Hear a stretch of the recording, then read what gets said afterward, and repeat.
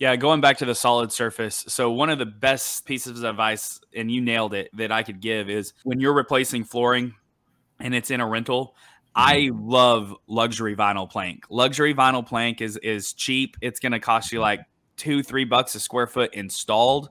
It Mhm. is waterproof. It is a hard surface. It's the only thing that can really go wrong with it is it can be scratched. But Mhm. for rentals, it is perfect. And especially a lot of older rentals have tile throughout the whole house, right? And Mhm. tile's starting to kind of get that dated look. It's not Yeah. what people want anymore.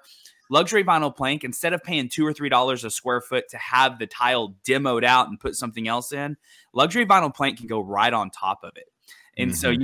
you can install that right on top. It's cheap, easy, looks great, will majorly update your house. It'll get you a higher price on the rental, and you don't have to replace it very often.